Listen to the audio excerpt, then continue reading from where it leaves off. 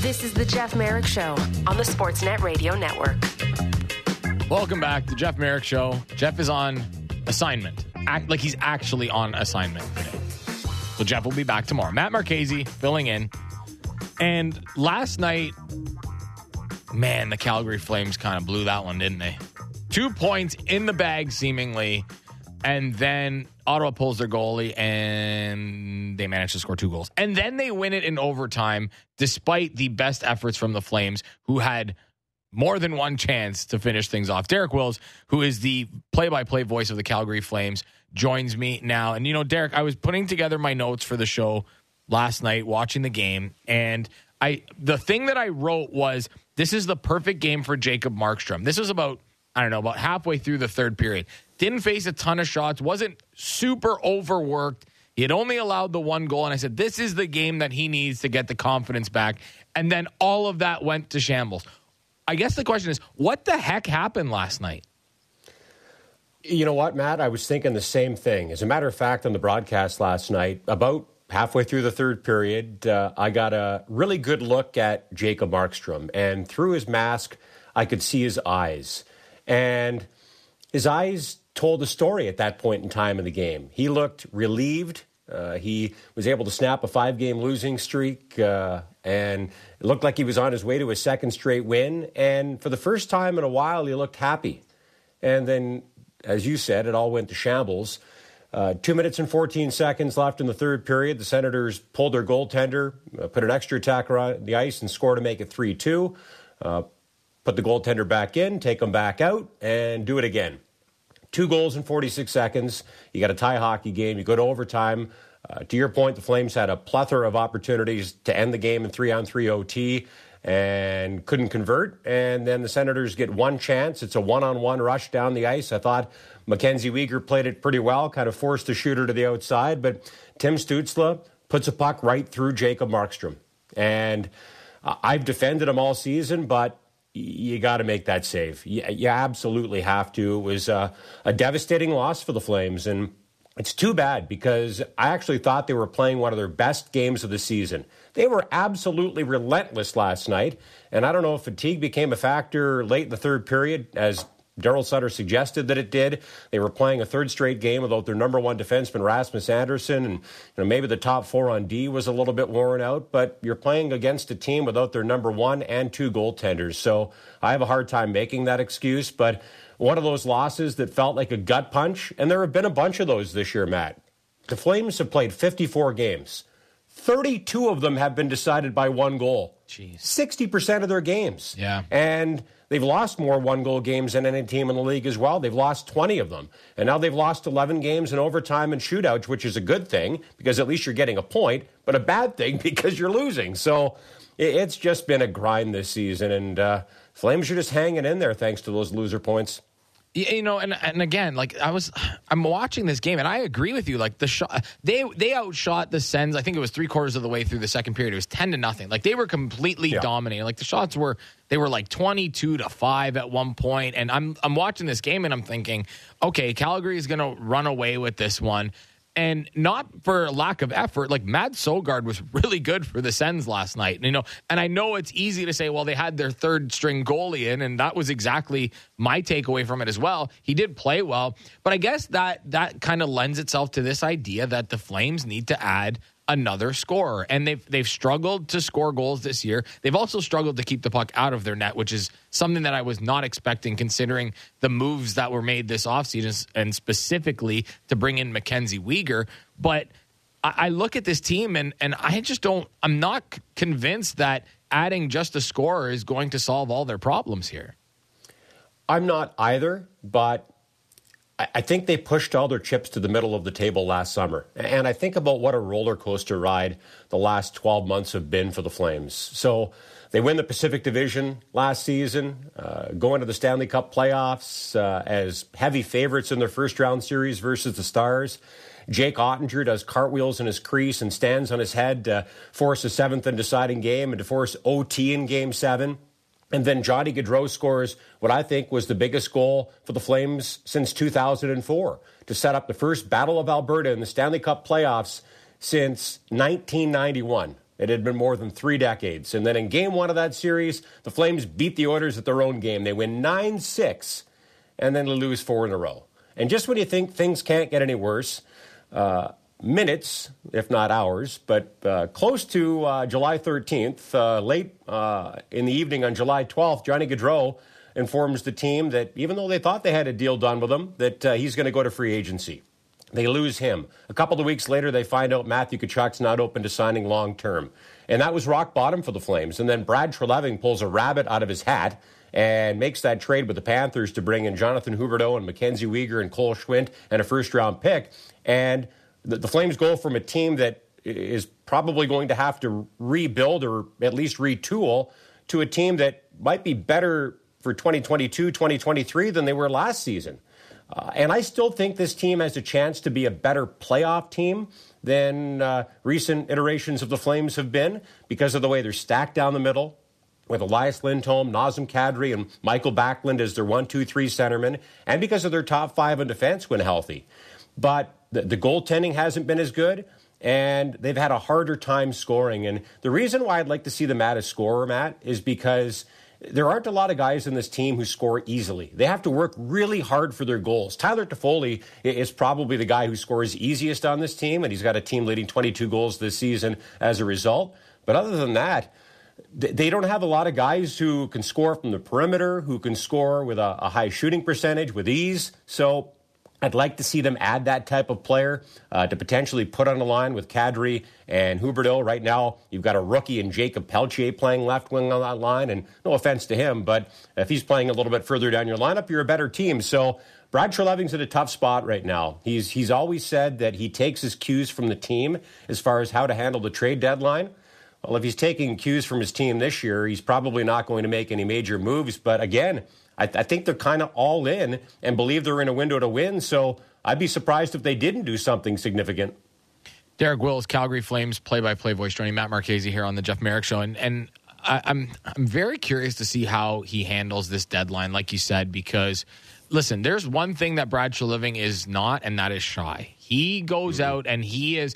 I believe that he is in on everything. I believe he makes all the calls that he needs to make, and he goes out and he tries to land big fish. And that's where the Timo Meier conversation comes into play, because talk about adding a guy that would really help you in the playoffs and become a better playoff team. He would be the guy. My only question is that something that, talking about taking cues from the team, have they given him a reason to go out and acquire a guy like Timo Meier? Because let's face it, that is a very significant price that you have to pay for him. I would be stunned if they made that move, and not because I don't like the player. I love the player. I don't think it makes a lot of sense for this team, short-term or long-term. Would Meier make the Flames a better team? Absolutely. There's no doubt about it.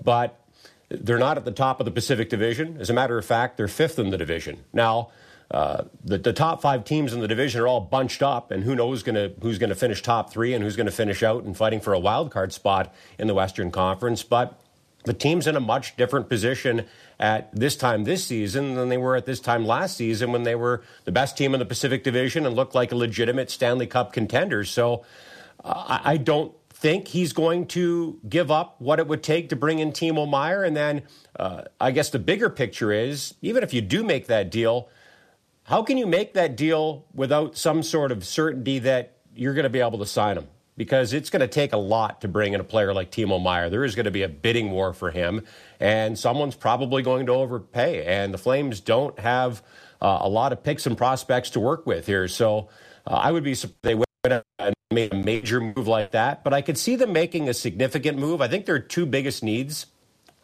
a top 6 right shot right winger who can, again, score with ease and who can help their power play, which has been a real Achilles heel for them this season, and a depth defenseman, a 6'7" type guy. And the names I keep throwing out there, and I'm not even sure that they're names that the Flames have been tied to by other people, but just kind of digging through who might be available, looks like it could potentially be a fit for them.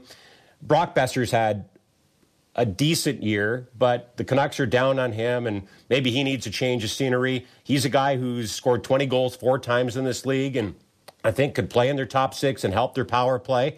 And then the Canucks have another guy who I think the Flames would definitely be interested in, and that's Luke Schenn, because Daryl Sutter's coached him before, has praised him, and he looks like a Daryl Sutter type of guy who can, I think, help the Flames on their third pairing and on their penalty kills. So those are a couple of names that come to mind for me, and there's probably a bunch of names that I'm not thinking of, Matt, but I see them fishing between now and March 3rd. I just don't know if I see them big game hunting with a guy like Meyer. Okay, so the current edition of the team, the guys that we know are on the squad and can actually talk about, you talked about Tyler Toffoli and scoring another goal last night, a guy that can score from the perimeter. It'd be, when you look back on that deal that they made with Montreal, and Brad made that deal with plenty of time before the deadline, he made his move early. It really is one of the deals that we don't talk about, but you have to really wonder where this team would be had he not made a move for a guy like Toffoli, especially right now, considering that they're having a hard time scoring goals.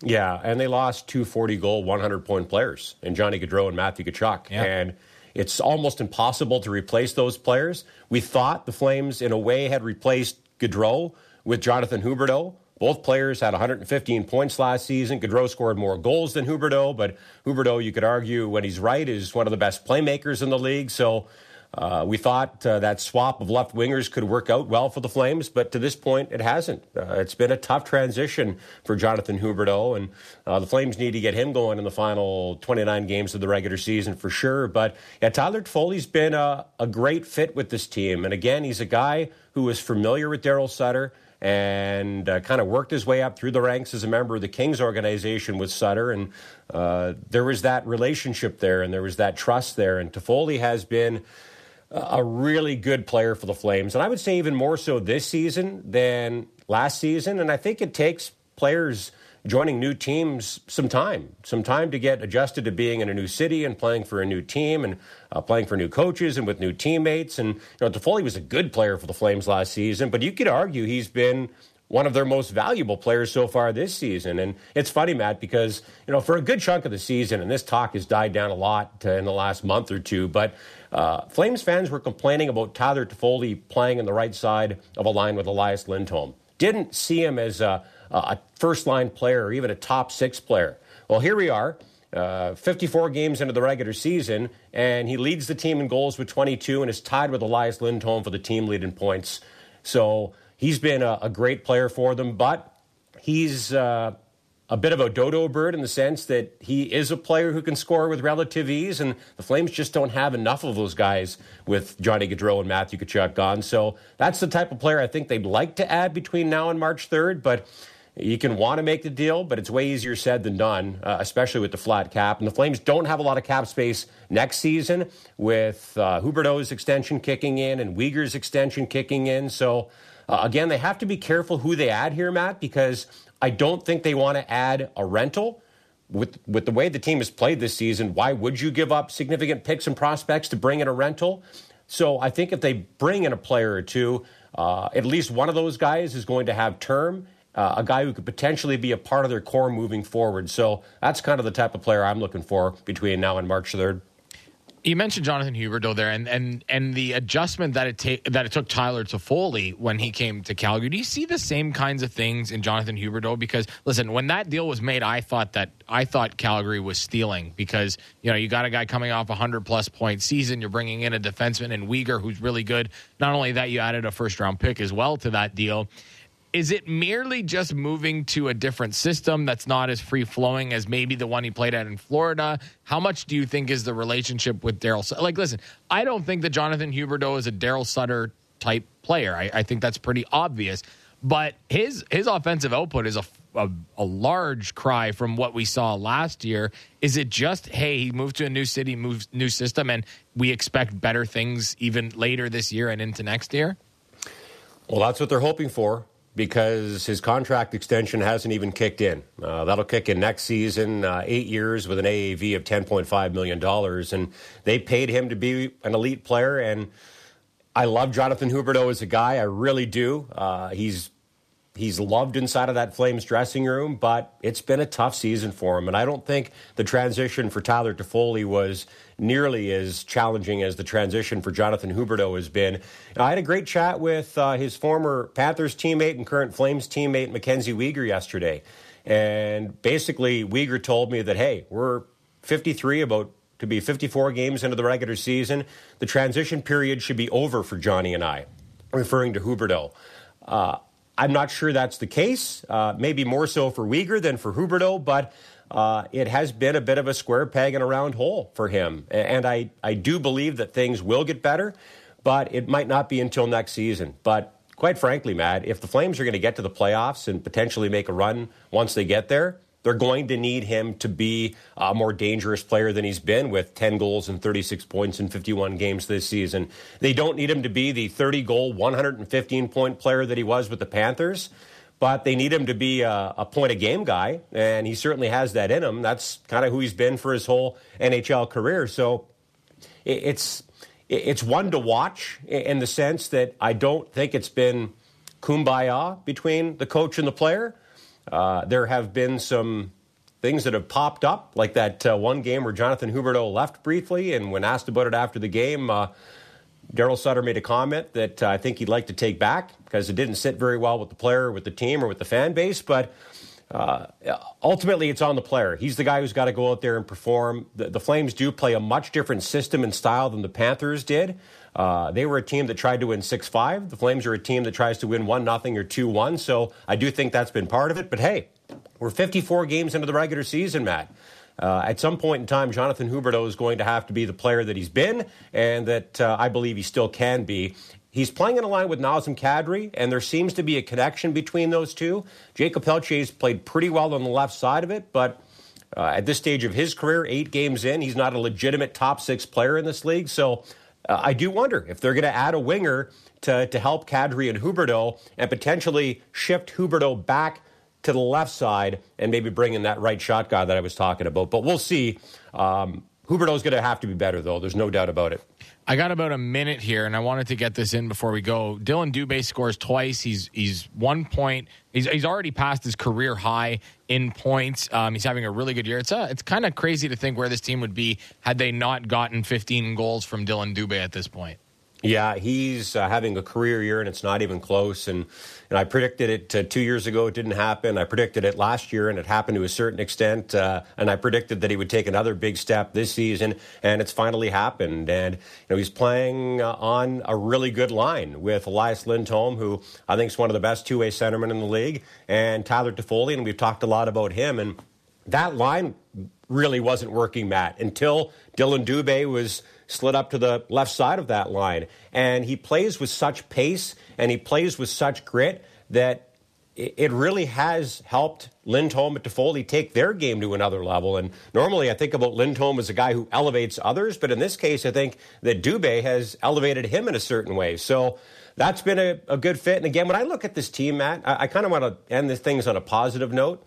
I still think if this team can get into a top 3 spot in the Pacific Division with the teams that they have to compete with, they've got a chance to get to the Western Conference Final. They've just got to find ways to win these one-goal games. They're built to be a team that wins 3-2, but they've lost too many of those games this season. So if they can get one more goal or one more save, and they certainly had an opportunity for both of those last night in that tough-to-swallow loss versus the Senators, I still think this can be a really dangerous team, but they're starting to run out of time, so they better figure it out sooner rather than later. For sure. And the runway continues Thursday when they take on the Red Wings. Thank you so much, as always, Derek, for your time. Really appreciate it, and enjoy the rest of the day.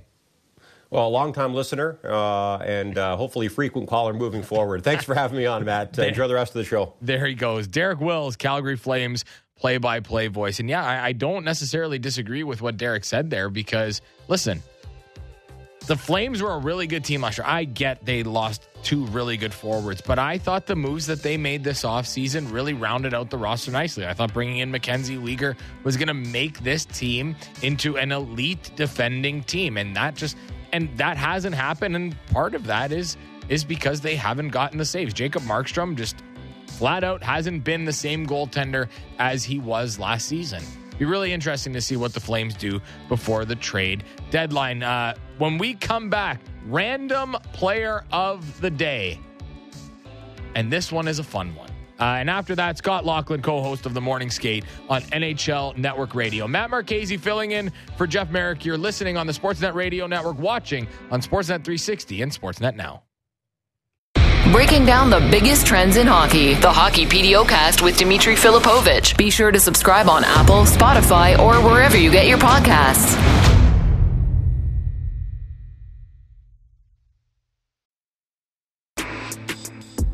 This is the Jeff Marek Show on the Sportsnet Radio Network. Welcome back. Hour 2 of the Jeff Marek Show here on the Sportsnet Radio Network and Sportsnet 360 and Sportsnet Now. And as we do almost every day at this time, it is time for the random player of the day. And for this, we look at the Riga, Latvia native, goaltender and veteran of 568 NHL games.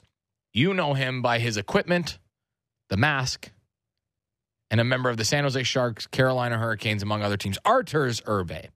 And this one sent in by Hayden James Barra. And thank you very much for sending this one in, Hayden James, because I had a lot of fun getting to know a little bit more about Arturs Urbe. Because every time I see a picture of Arturs Urbe, it feels like he has a massive smile on his face.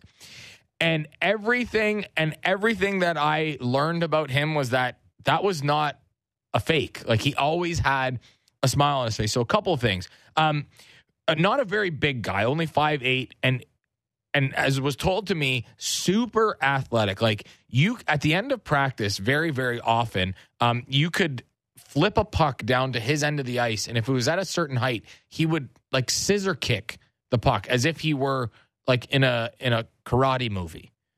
In his equipment, super athletic. But one thing that I was told about him was he was one of the worst players of the puck as a goaltender that you've ever seen. The Sharks tried to make him better at it. Everybody tried to work on it, and they just couldn't do it. And I was told he didn't make bad plays. He made perfect plays for the other team.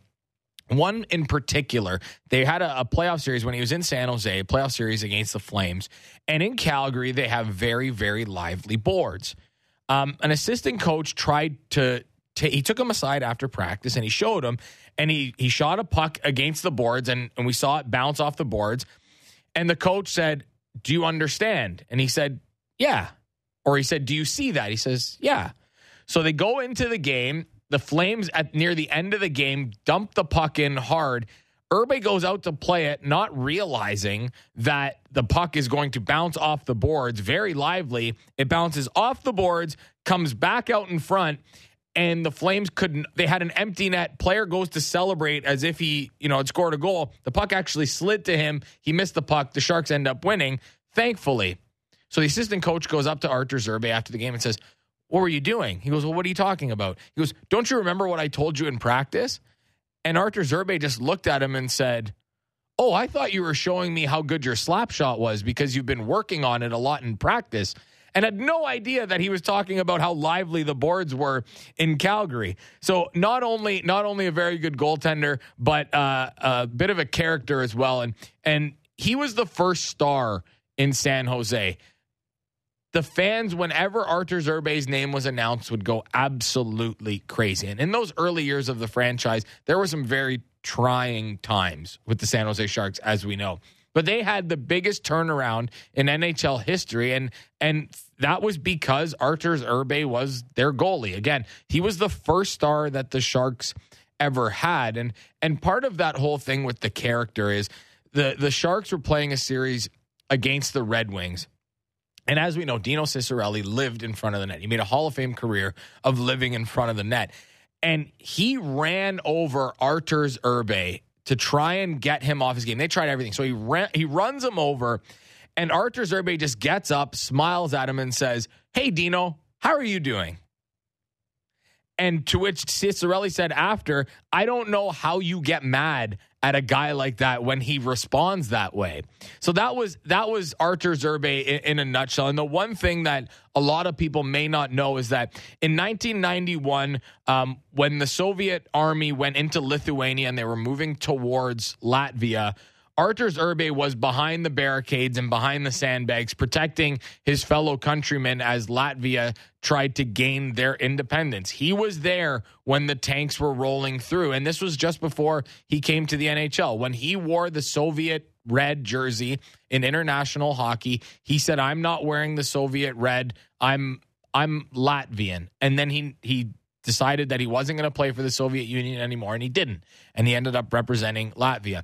The one thing that I will leave you with on Artur Zerbe that I found out was when the NHL still had ties, the Sharks one year had like 17 ties. And every time they would tie a game, Artur Zerbe would skate to the bench and he would say, "That's my point," because he felt that every time there was a tie, the point that they got was because of all the work that he did. The tie, that's my point. So that was our random player of the day, Artur Zerbe. And if you have one for yourself that you would like us to talk about, jmshow@sportsnet.ca. As we bring along Scott Laughlin from the Morning Skate on NHL Network Radio. Scotty, how are you today? I'm doing well. I've got a little tidbit for you on Artur Zerbe if you want it, Matt. Please do. Well, Kevin Weeks told me years ago when he played with Archie Zerbe down in Carolina, he said, and we all remember those pillow pads, right? Yes. And I don't know if you brought this up, but he had those pillow pads, and Weeksy told me years ago that on road trips, on the flight, between stops, he would have the needle and thread out, and he would be sewing his pads between games from city to city. How about that? Those pillow pads were actually handcrafted by Archie Zerbe. How about that? So it's funny that you mentioned that because that was the one thing that I forgot to mention. So I was told, like you mentioned, very meticulous with his equipment. Mm-hmm. Like it was his, you did not touch it. And it was also described to me as old and gross. Because we saw those pads. Listen, we saw those pads when he was in Carolina. They literally looked like they had gone through the war. Like they were ratted. They were the coloration. Like there was no white on those pads anymore. Like they were absolutely. filthy. And, Matt, we should have had a clue. He was wearing that ugly Jofa helmet, too, right? Like, for goalies to wear those helmets, I mean, it was bad enough for a player to have to wear one of those buckets, but for a goaltender to do it, I mean, you had to have a little bit of guts. Yeah, no question. And listen, when we look back on the career of Artur Zerbe, the one thing I said was, every time I see a picture of him, he's always smiling. And that was the impression that I got from anybody that knew him, that was him. Like, that was not a ploy. Like, Artur Zerbe was always smiling. And that's what I'll remember about him. Yeah, big character of the game. And, you know, we talk about present-day goaltenders in Carolina, and we talk about the pressure and the opportunity that lies ahead for a guy like Freddie Anderson. We also look back on a guy like Cam Ward, like coming up on Thursday night. He's going to be honored by the Canes as well, and everybody knows about his exploits starting back in 2006 when he kind of rescued the Canes after being down 0-2 in that opening series against the Montreal Canadiens. Marty Gerber actually lost his job, came back and shut out the Sabres in Buffalo in the Eastern Conference Final, right smack dab in the middle of that series, and then it was Cam Ward who took the team across the finish line for their first ever Stanley Cup championship. Okay, so let's focus on the Hurricanes here. And you know, to me, they're such an interesting team because the moves that they made this offseason, they indicated, okay, we are all in. They went in and they got Brent Burns, and that was a sweetheart of a deal for them. And they traded for Max Pacioretty, who had 1 year left on his deal. Burns has worked out. Pacioretty, unfortunately, hasn't because of injury. But when I think of a team going out trying to make a big splash that has the space to do it, that has guys locked into contracts, especially on the back end, that are very, very team friendly, that could make a Timo Meier extension work. My goodness, the Carolina Hurricanes are at the front of that list. Yeah, I think we would expect them to do something, Matt, just because we saw what the Rangers did with Tarasenko. And as soon as the Rangers did that, I said, okay, well, they're out of the Patrick Kane sweepstakes. They're out of the Timo Meier sweepstakes. So now you look at teams like Carolina and you look at teams like New Jersey, teams that might be looking to add. Now, if you're New Jersey and you go in on one of those aforementioned players, you have to also recognize the fact that you might lose Jesper Bratt before it's all said and done. Who knows what his contract's going to look like as well. But that's the first thing I thought of. Okay, here it's an arms race in the Metropolitan Division in particular. The Rangers are markedly better. We've already seen the after effects of that acquisition and how it's worked out for Tarasenko and for the Rangers and for his BFF, Artemi Panarin, of course, going back to that victory in Raleigh on Saturday. So now I wonder, okay, well, what are you going to do, Tom Fitzgerald in New Jersey? What are you going to do, Don Waddell in Carolina, to try to keep pace with the New York Rangers? And I think that we've heard for the longest time about Patrick Kane. We've heard for the longest time now about Timo Meier, and I think those players could be on the particular radar of those two teams. I posed this question to you because I don't necessarily, maybe I have one in mind, but is there a specific player that you think is the most interesting? Because the guy I keep coming back to is Dylan Larkin, because it does feel like there has to be a decision to be made there, because Detroit's not in a position to let him walk for nothing, I don't think. And Steve Yzerman probably has a number in mind that he's not willing to budge off of. And Dylan Larkin, has to weigh out, do I want to stay in Detroit with the way things are going right now? Do I want the extra year? Because I know I can't get that in free agency. And if none of those things happen, do the Detroit Red Wings make Dylan Larkin available, which changes everything around the league? Yeah, it does. And maybe the recent 3-game winning streak has changed the outlook on things as well. I mean, suddenly they're tied with the Buffalo Sabres, and you look at Detroit and Buffalo, each with the games in hand on, of course, some of their rivals, the teams that they're jockeying for playoff position with at this point. Both teams on the outside looking in, but maybe both teams in with a chance at this point. So the next couple of weeks in South Florida, and Dylan Larkin, if he was asked about it once, he was asked about it 100 times. Are you coming? Are you going? Do you want to stay in Detroit? And, of course, he's saying what you'd expect a kid from Michigan to say, and he wants to stay. I just wonder why it's gotten this far. I can't believe it's gotten this far for a guy who, again, is Michigan born and bred, was the captain of the Wolverines going back years ago when he played at Ann Arbor, a guy that's tailor-made for that market, a guy who I think is their most consistent and best forward, and we've seen that certainly in the last couple of W's that they've posted. I can't believe it's gotten this far. I can't believe it's not a done deal. Now, some will say, hey, look, I believe in the Yzer plan, and I believe the Yzer plan is going to work, and Steve Yzerman we trust. Stevie Yzerman, he kind of rolled the dice on Steven Stamkos, as we know, years ago. And when Steven Stamkos had the chance to come back here to Southern Ontario, he passed on that to stay in Tampa with a competitive team that was going to, go on and win some Stanley Cups and be competitive each and every year. Oh, yeah, the tax situation is very, very favorable. I just wonder, has Yzerman overplayed his plan here? I don't really know whether that's the case. I guess we'll find out here coming up in the next couple of weeks. Because if he thinks he's going to go down the road of Steven Stamkos and, hey, he might take less to stay here so I can, work out longer-term things with some other players, I mean, the tax situation in Florida is much different than it is in Michigan, as we know, too. So at the end of the day, Dylan Larkin's got to look at what he clears from a financial perspective. He wants to be there. I can't believe it's not done yet. But again, if Detroit's going to kind of hang around this race here, I mean, I can't see them trading Dylan Larkin. If they fall back out of it, then I would certainly think that all bets are off. I still think in some bottom drawer there in his office, maybe Stevie Y's got a contract, and it's somewhere between $8 and $9 million on a long-term extension for Dylan Larkin to keep the captain around longer. Scott Laughlin, co-host of the Morning Skate on NHL Network Radio, joining Matt Marchese here on the Jeff Marek Show. And there's a couple of interesting things going on here. Like, there's some teams that you look at and say, okay, maybe they're a piece away, maybe they're 2 pieces away. That's something that they can accomplish at the deadline. Now, I look at 2 teams that have made significant deals, one in the offseason and one in season, and both are on the outside looking in and have suffered brutal losses against, let's face it, not very good teams.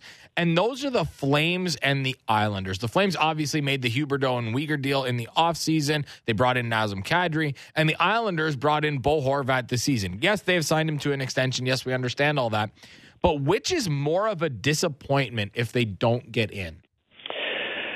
I would think probably Calgary would be more disappointing just because of the changes that they did make and reaching out to get those players the way that they did, losing Tkachuk, losing Gaudreau. But again, we think being well-stocked and well-fortified to maintain their spot in the Pacific Division with Jonathan Huberdeau, a guy who had exactly the number of points that Johnny Gaudreau had last season, with Mackenzie Weegar, we think making a big difference on the blue line.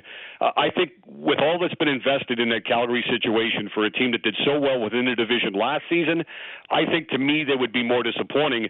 You know, have the stakes risen on Long Island for the Islanders now that Bo Horvat's there? I think so. There's no question that they were just looking for the extra half goal per game. They were looking for increased proficiency on the power play. I think they've received that more or less in the early going from Bo Horvat. So I think he gives them a much more realistic shot at making the playoffs. Calgary would be a major disappointment if they were going to miss. Certainly when you've got Darryl Sutter, you're in it to win it right now with a veteran-laden coach who, of course, at times can be a little bit gruff, and we've seen the way he's handled Jacob Pelletier in his first, 6 or 7 National Hockey League games as well. So I think that Calgary, Matt, to me, would be a little bit more disappointing just because of how good they were last season and where they've apparently fallen to at this point. With the questions in goal, too, you wonder, how is this going to play out the rest of the way?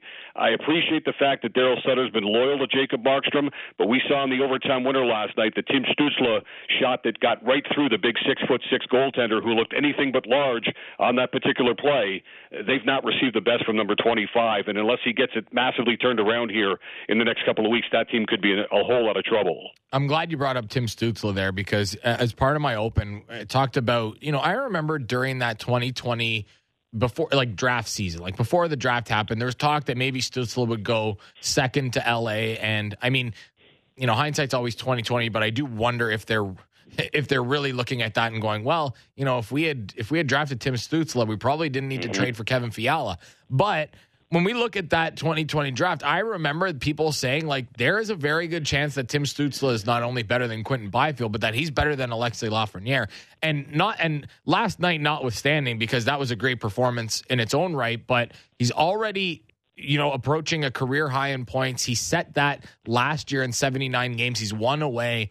And I think we're really watching Tim Stützle blossom into a really great player. And it really does give you, when you look at that forward group in Ottawa with Brady Tkachuk and Josh Norris when he's healthy and Batherson and even Giroux for, the next couple of seasons, I look at that team and say, man, if they could just add one pretty good defenseman to go with Chabot and Sanderson and figure out their goaltending, I dare think how good Ottawa could be. Yeah, I had Ottawa pushing up on a playoff spot before it was all said and done. I think, as a matter of fact, don't hold me to it, Matt, but I think I had Ottawa making the playoffs this season. That's how much I was drinking the Kool-Aid during the offseason. I did too. And believe it or not, I think I had Boston missing. How's that working out, right? I had them missing right too. Now. I had them missing too, Scotty. So we're in the same boat. Yeah, absolutely. I mean, sometimes you throw stuff up against the wall, and sometimes it sticks, and sometimes it falls to the ground. In this case, falling to the ground. But to your point on Stützle, I mean, go back to the draft. I was mentioning on our live coverage of the draft that one particular night, I said I like Stützle to go in front of Byfield. I think that would be my choice.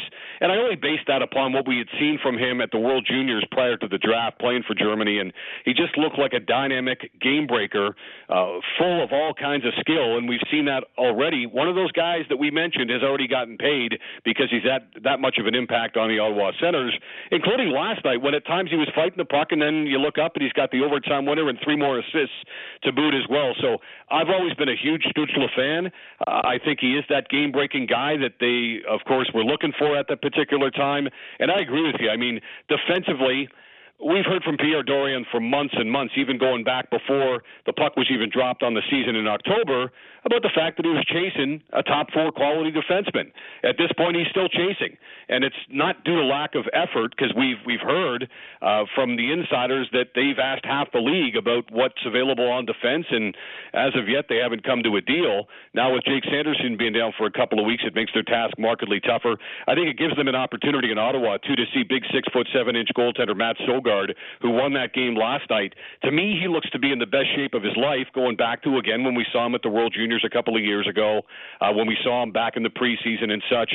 he's going to be given an opportunity here for at least another week or so before Talbot comes back. And even when Talbot comes back, how long is he there for? Is he going to be traded on or before March 3rd as well?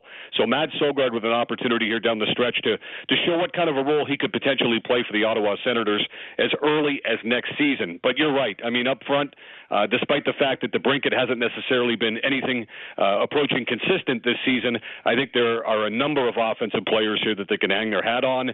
Like you say, I mean, add on the blue line, find some stability in goal, and I think Ottawa will be just fine going into the next season. You know, and the guy that keeps coming up, and I honestly, Scotty, I look at this situation and I don't know how the Ottawa Senators are not making the best possible pitch to get Jacob Chychrun, because they have the pieces. I know they don't want to give away their first-round pick this year. I understand that. But you have the pieces. Like, for me, the guy that they didn't seem to want to move is Shane Pinto. And when you have such a wealth of talent up front, like, that's a hit that you should be willing to take, because bringing in a guy like Chychrun, who has 2 years after this year at a very favorable cap hit, might I add, which has been very well documented, I don't know how the Ottawa Senators do not push in their chips to bring in Jacob Chychrun, and then you can figure out your goaltending situation. Yeah, unfortunately for Pinto, as we know, the injuries have really hampered his early progress as a consistent National Hockey Leaguer. He does have the dynamic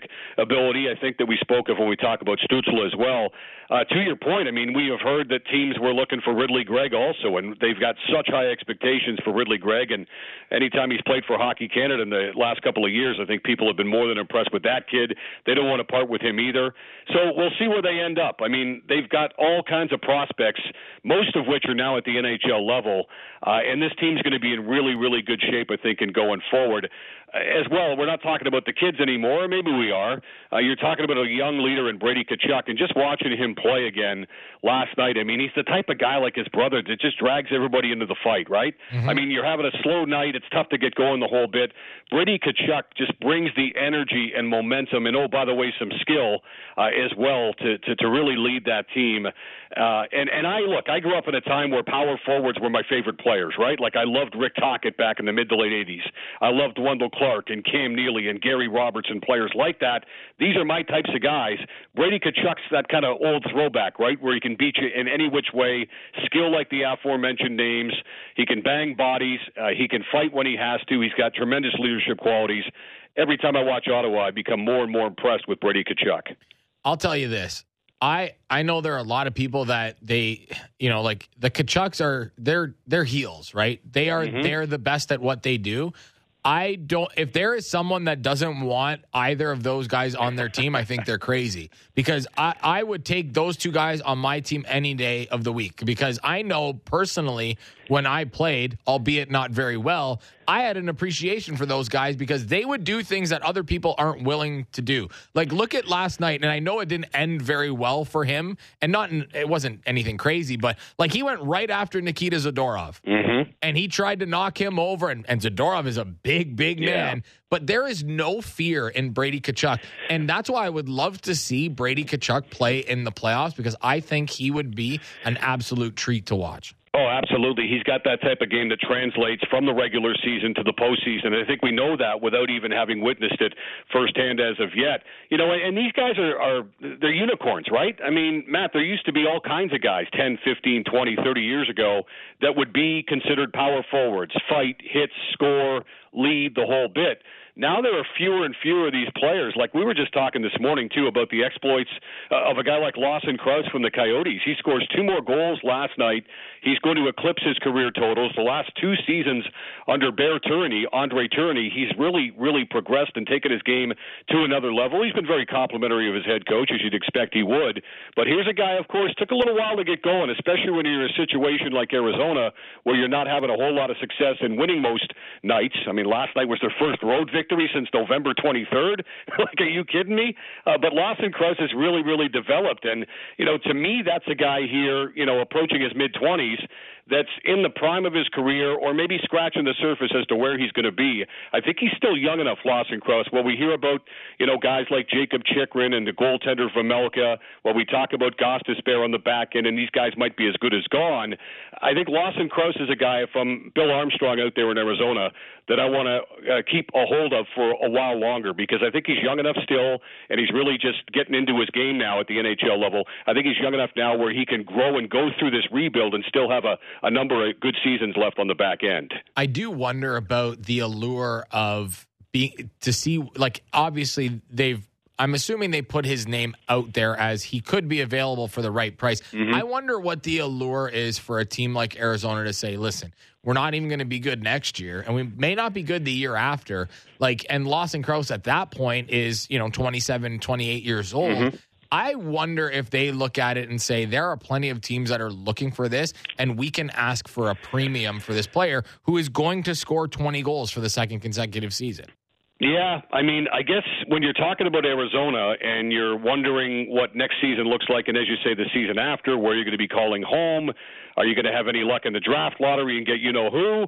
I mean, all these questions are out there to be answered for Arizona. I would tend to hold on to him because I think he's still young enough where he can withstand the next couple of seasons and still have more to deliver once they come out of all this darkness that they're in out there in Arizona right now for the team on and off the ice. So he's a guy that's really blossoming, and as we say, too, just a guy who's a bit of a throwback, a guy who's a big, strong kid who can hit, who can fight, who can score, and lead in many different ways. Scotty, I wanted to ask you about Minnesota because it does really feel like on any given night, if Kirill Kaprizov is not scoring, then nobody else is going to. And that was the case last night. They go into the shootout. They lose to the Panthers. There's not a lot of wiggle room here contract-wise because they want. I'm sure they want to add a scorer, but with the situation that they have, that cap crunch coming up, Minnesota's a team that I really wonder about because if they could add a scorer, I think that they are a team that could make noise in the Western Conference because of the way that they're built. They have skill. They're nasty. They've got tough players. Like they brought in Ryan Reeves, and what a difference the team has. It's looked like a different team once they brought in Ryan Reeves. But the fact that they don't have that additional scorer really makes me wonder about if this team is even going to make the playoffs. But I do believe that they're one team. If they can get in, they could be really fun to watch. Yeah, we talk about goaltending, too, and we talk about Calgary, and is it time for Dan Vladar to play more at the expense of Jacob Markstrom? Same question in Minnesota. I know they lost last night, but Philip Gustafsson once again gave up just the one goal and gave his team more than ample opportunity to win that game against the Panthers. Maybe he needs to play a little bit more, too, over Marc-Andre Fleury, the future Hockey Hall of Famer. We'll have to wait and see what Dean Evason decides to do. But I agree with you, Matt. I mean, this team is just having a hard time generating offense, and I like Dean Evason's quote after the game last night. I don't have it in front of me. I'm going to paraphrase right now, but he essentially said, we talk about we can't score. Well, guess what? The more you talk about it, the more it actually happens. They can't score, so he's refusing to talk about their lack of offense now, and he's trying to focus more on defense, which they did last night. It was a low-event game against the Florida Panthers, and it seemed like the Panthers were more than happy just to play that sort of game as well and ride the strong goaltending of Sergei Bobrovsky to pick up that road 2 points that's very big for a team that all of a sudden here in the past couple of weeks has started to play better and maybe have turned the corner. But, yeah, Minnesota looks like they're going to be nip and tuck now to make the playoffs because they just can't generate enough offense. I think that's what Bill Guerin's going to try to do. As we know, for Minnesota, with the Suter and Parise buyouts and the aftermath of all that and all of those ramifications, I think Bill Guerin's approaching it like, if I can do a dollar in, dollar out deal, then I'll make a deal that will help us and maybe inject some offense. The other thing to watch, too, here, I think, Matt, is the fact that Matt Dumba seemingly has been on the trade block forever. I know he's been linked to the Leafs and other teams over the last couple of months. Is this the time now, on an expiring contract, finally in the final season of his long-term contract, is this where Matt Dumba gets moved? Because there again, if you want to sacrifice a little bit from the blue line, you can trade Matt Dumba, perhaps to get some help up front. But I think more or less it's got to be dollar in, dollar out, and it's probably got to be expiring contract for expiring contract because Bill Guerin knows he's up against it as far as the cap is concerned. All right. The latest that we had before the show started was Vladislav Gavrikov is the latest player come on down to be, it's called TRR. That's what we're going to call it because it's going to become a new thing, trade-related reasons. Do you think this is the norm now for teams that are out of the playoffs? Because Elliot mentioned it, saying, I wonder, if this becomes something that happens more often than just, hey, Matt Zuccarello gets scratched, then he gets dealt the next day, or Ilya Lyubushkin gets scratched, he gets dealt that night. We're like Jacob Chychrun, basically, we've been told that he's not playing until he's traded. I'm assuming the same is for Vladislav Gavrikov. Do you think that for teams that are out of the playoffs that this is something that continues? I think it is, Matt. I think this is catching on here, and maybe Chychrun was the first, and now we've got Gavrikov, and who knows is going to be next. I mean, we've seen it for seasons, right, in baseball, right? When you follow Major League Baseball and the trade deadline comes up and guys are scratched a day or two or the day of the deadline itself, it's for trade-related reasons, as you say, the TRR. I remember, and hockey, of course, has done it differently, which makes this conversation much more interesting, I think. I mean, hockey has always done it where, no, you're in the lineup and you're playing and you're applying your trade and you're showing your wares right up until the final moment. I mean, who could forget Mike Camilleri, right? I think Camilleri was playing for the Canadiens still, and they were in a game in Calgary.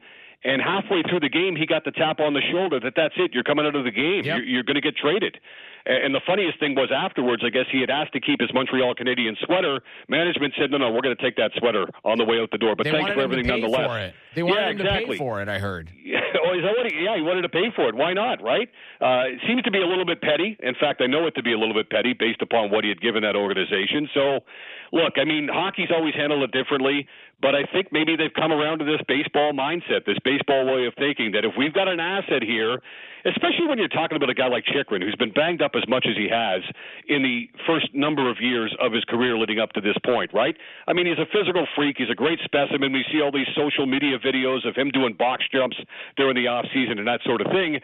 That's all well and good, but he spent a lot of time on the sidelines. And if you've got an asset that's been on the block now for months and months, an asset that has requested a trade, you want to make sure that you provide the open door for him to leave and for you to reap the benefits of the assets coming back in return, too. So I think this has the potential to really catch on a little bit. I wouldn't be surprised if there are more of these cases here the closer we get to March 3rd.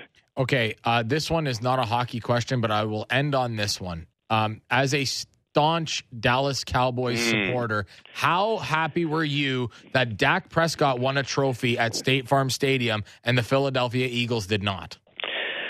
Well, I was happy. I would say this, Matt. It didn't surprise me that Eagles fans were booing Dak Prescott for winning the Walter Payton Man of the Year award. They're the worst. You kidding me? They're the worst. That's the most important, Matt, award on the planet, as you know.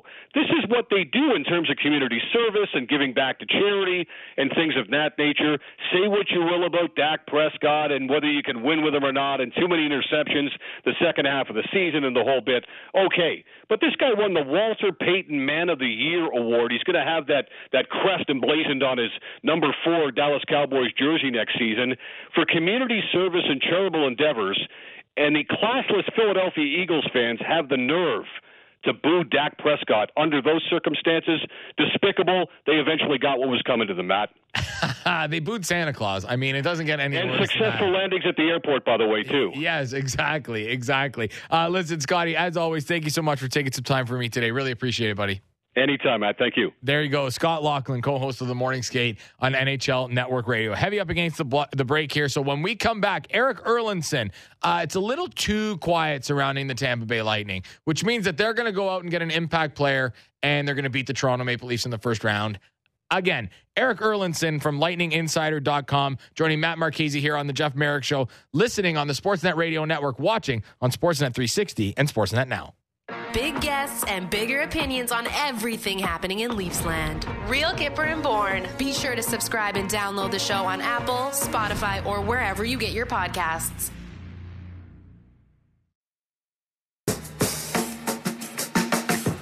This is the Jeff Marek Show on the Sportsnet Radio Network. Welcome back. The final segment of today's program for Valentine's Day. Tuesday, February the 14th. Jeff will be back tomorrow. He's on assignment today. Matt Marchese filling in as we await Erik Erlendsson from LightningInsider.com. The Tampa Bay Lightning are super interesting because, listen, as we know, they are an incredible team. and they're going to get the Toronto Maple Leafs in the first round of the playoffs. That is pretty much a guarantee. So the question becomes, what do the Tampa Bay Lightning do ahead of trade deadline? Do the Tampa Bay Lightning go out and add? I think they will. Are the Tampa Bay Lightning tailoring their trade deadline plans to beating the Toronto Maple Leafs? Or does it matter because the Tampa Bay Lightning have already been there? These are all things that when I look at the Tampa Bay Lightning and I look at the players that they've added over the course of the last couple of deadlines, 3 deadlines if you want, and it seems like whoever they add at deadline time just seems to work. Eric Erlinson from lightninginsider.com joining Matt Marchese here on the line. Eric, how are you today? I'm good, Matt. What's going on? I'm thinking about the Tampa Bay Lightning a lot lately, as you are because you cover the team. But I'm looking at this, and I know that generally speaking, it's very quiet surrounding the Lightning because not a lot gets out of that front office, much like not a lot gets out of Detroit, Steve Yzerman's new team. But I look at this situation and I say, are they going to add based on another potentially long series with the Toronto Maple Leafs, or does it matter who they're playing in the first round because they've been there, done that, got that T-shirt, and they've won Stanley Cups in the process? Is there a rhyme or reason for what they're doing in terms of like their matchup, or do they even think about that and it's just we're just going to add what we think fits for our team for a lengthy playoff run here? Yeah, I think it's definitely the latter. I think that they have a very pragmatic approach to taking a step back and evaluating their team, evaluating their roster, looking at what they have, what they feel could be better, where improvements need to be made. They identify that, and they go out and make the moves, right? So I don't think it matters if they face Toronto, whoever. Obviously it's most likely going to be the Leafs again in round one. And, they're not going to make moves to specifically try and counteract. And there he goes. What he was about to say was, I'm pretty sure, was that he doesn't think that they're going to, whatever the Leafs do has no bearing on the Tampa Bay Lightning. And I believe that is the case. I was kind of saying it even half tongue in cheek because in the Toronto market, that's what's been talked about. You got to play Tampa, and it's different because the Leafs have not won a playoff series since I was in high school. And for those playing the home game, that was a long time ago. And so I do believe that the Toronto Maple Leafs are looking at making acquisitions based on playing the Tampa Bay Lightning, but I agree. And Eric's back on the line. I'll let you finish your thought just about how they're going to approach this deadline here. Yeah, I don't know where I got cut off, but they're not trying to build their roster to defeat the Toronto Maple Leafs. They're trying to build their roster to win another Stanley Cup. And if you look at the way Julien Brisebois has attacked the trade deadline the last 3 years specifically, giving up a premium for what he feels needs to fill out the roster, he's going to go out and do it. And it's probably not going to be big game hunting. You're not going to see Patrick Kane linked to this team, salary cap withstanding. For that reason, I think you're going to find, Okay, that's twice now. He's certainly not on a Rogers cell phone. That I can tell you as we try and get him back on the line. When you look at the Tampa Bay Lightning and their cap space, I mean, it's not as if they are just swimming in it. They have to figure some things out. They do have some LTIR room, but they're pressed up against the cap. So anything that they do does really feel like a money in, money out type of deal. Like maybe they try and move a guy like Vladislav Nemesnikov and his $2.5 million to make some room. But other than that, I mean, you don't have a lot to choose from in terms of moving money out. Maybe they try and acquire more LTIR space before the trade deadline. But when you look at this team, especially on the back end, they've got some guys locked up. Mikhail Sergachev's $8.5 million kicks in next season. Victor Hedman's already making $7.875. This season was the first year of Andrei Vasilevsky's big ticket of $9.5 million. And then you've got Kucherov and Point at 9.5 and Stamkos at 8.5. Like these are all significant cap hits. So when Eric talks about not going big game hunting here, I don't think that is going to be. I agree with that. And Eric, thankfully we got you back here. I did want to ask you about a specific player because it does feel like the type of guy that this organization would look at. And there is the relationship with Steve Yzerman, of course, from his time in Tampa Bay. Do you believe that they have any interest in a guy like Tyler Bertuzzi, who really does look like a player that would fit marvelously with this group? I think that they would, just in the sense that we know he can score goals. I mean, I think he had 4 goals against Tampa Bay in a game last year, so they saw that up front and personal. But also because the type of game that he can play, right? It's kind of that gritty style, that playoff style, even though, I don't know how many playoff games he's appeared in, in his career, whether NHL or anywhere else. But he has that kind of style to his game, and that's kind of where they need to – if you want to step back and look at this roster, that's kind of where they need some help, is in their bottom 6. They got plenty of talent up front. They got lots of game breakers up front. They haven't been getting the consistent production from their lower line guys that they're used to, right? Corey Perry had 19 goals last year. He's at 10 this year. Ross Colton had 22, 23 goals last year. He's at 10 this year. They're not getting that same type of production. So you bring in a guy who can play a third, fourth line style, but also add some offense. I think that, he kind of fits that bill of what you're looking at. It's just, again, with this team, it's always a question of what kind of salary cap can you make work.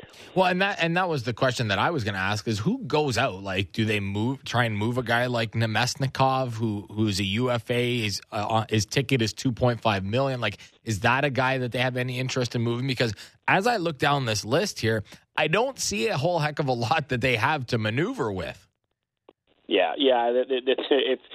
Julian said it last month when we talked to him. Any deal that's going to be made is going to have to be dollar in, dollar out, similar to what they did last year. The problem is that why would Detroit want Nemestikov? Unless you're going to try and flip him, or anybody else off this roster, really, except maybe a Ross Colton, a guy like that who's still a little bit younger, similar to Matthew Joseph when they were able to move him to Ottawa last year. So it would have to probably be along those lines as opposed to a guy who's a pending UFA. I mean, Alex Killorn is a pending UFA. Would you look at moving him, or do you think he helps your team, win a Stanley Cup? He's been with you for his entire career. So it is going to be a process. They don't have a first-round pick this year. They don't have a first-round pick next year. They don't have a second-round pick this year. So it's going to be a challenge for Julien Brisebois and his staff to find ways to make deals fit. But just kind of given his recent history here the last couple of years, he's going to do something to try and bolster this team. I have no doubt in my mind. When I look at this team, and I'll pose this question to you.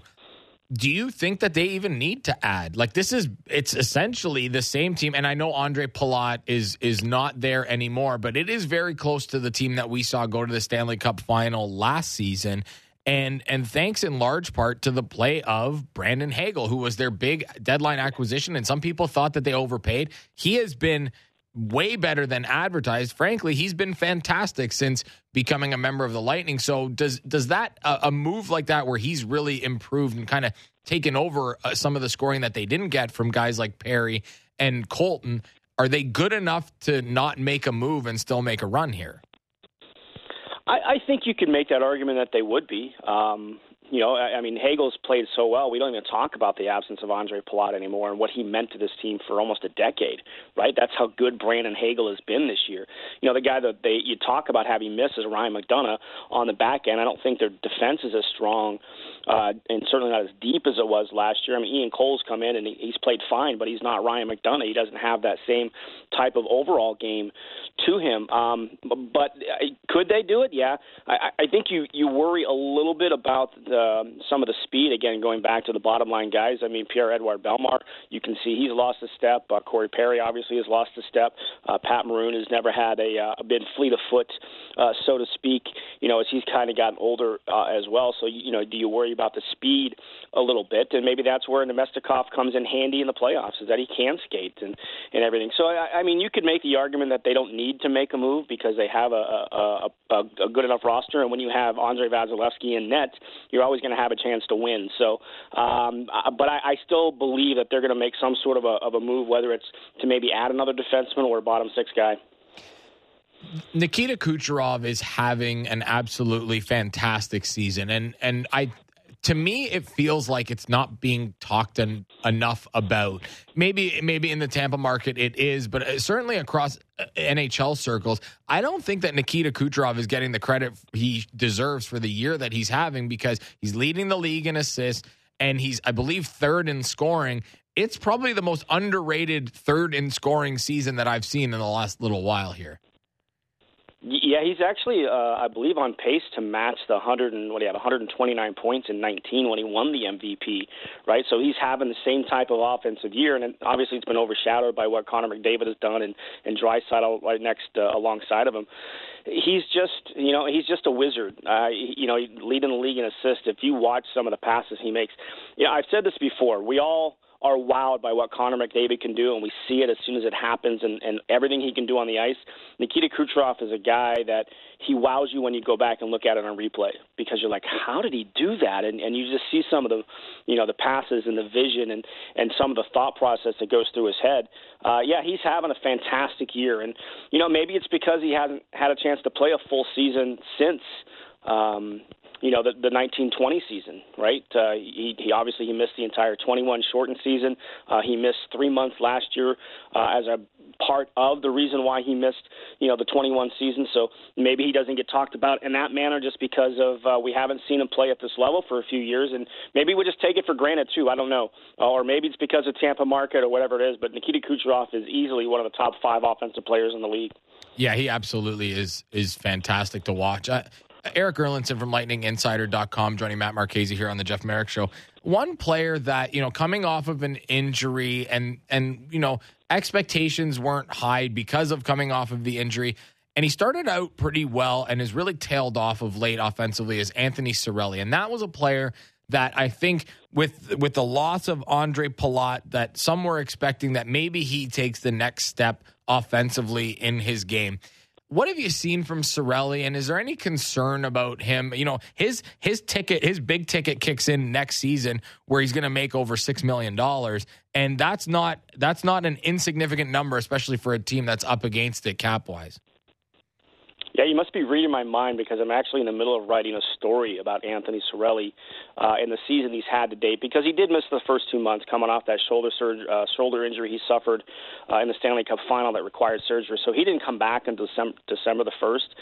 And since he's been back, like his offensive numbers are not where you would want them to be, not expect them to be for a guy who plays basically second-line minutes. But the team's winning percentage since he's come back, their point percentage is over 700.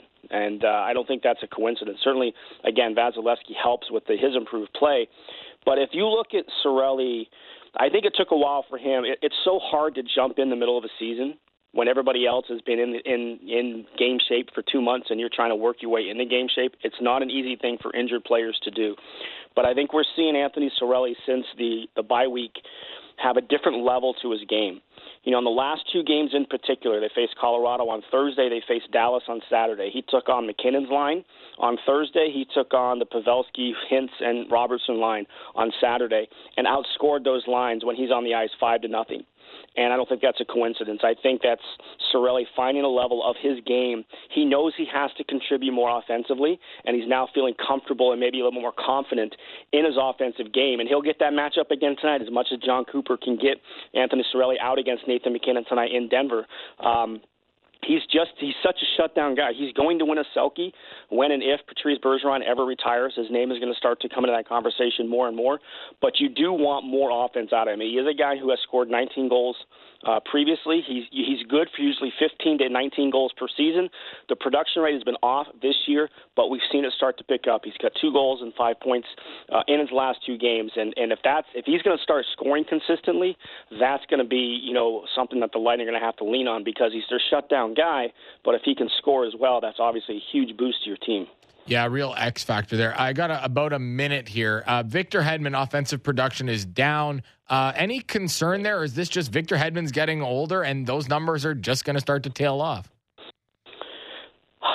You can't convince me that he's not dealing with something. He took a hit early in the year in San Jose towards the end of October, and he missed a couple of games from it. And you look at him, he's not shooting. His shots per game are down at least a half per game, this season compared to last year when he had the 20 goals.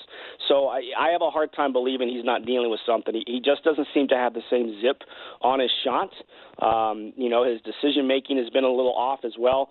So I just have to feel that this is going to be something at some point we're going to find out he's dealing with an injury, because this is not the same Victor Hedman that we're used to seeing. We see spurts of it here and there, but not on a consistent enough basis for a guy who, for 5-6 years now, has been a finalist for the Norris Trophy. He's not even in that conversation this year. Yeah, he's really not, but still a guy that I would love to have on my team. Eric, thank you so much for taking some time for us today. Really appreciate it. All right, thanks, Matt. Be well. There he goes, Eric Erlinson from lightninginsider.com. And you can catch that game that he mentioned, the Lightning and the Avalanche, tonight at 9 p.m. Eastern, 7 p.m. Mountain, 6 p.m. Pacific. The Lightning and the Avalanche, that one on Sportsnet. Also on the network tonight, Carolina at Washington, that one on Sportsnet East and Sportsnet Ontario at 7 p.m. Eastern. Thank you to all my guests that joined me on the show today. Elliot Friedman, as he does each and every day, kicking off the show. Derek Wills, Calgary Flames play-by-play voice. Scott Laughlin, co-host of The Morning Skate on NHL Network Radio. And you just heard him, Eric Erlinson from lightninginsider.com. Our random player of the day was Arturs Urbe. That was a lot of fun.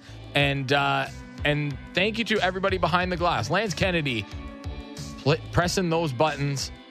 He's going to press it to turn me off soon. Jen Rolnick, and he just did there. And Jen Rolnick, who makes me look at least half decent. I know some people will argue that fact.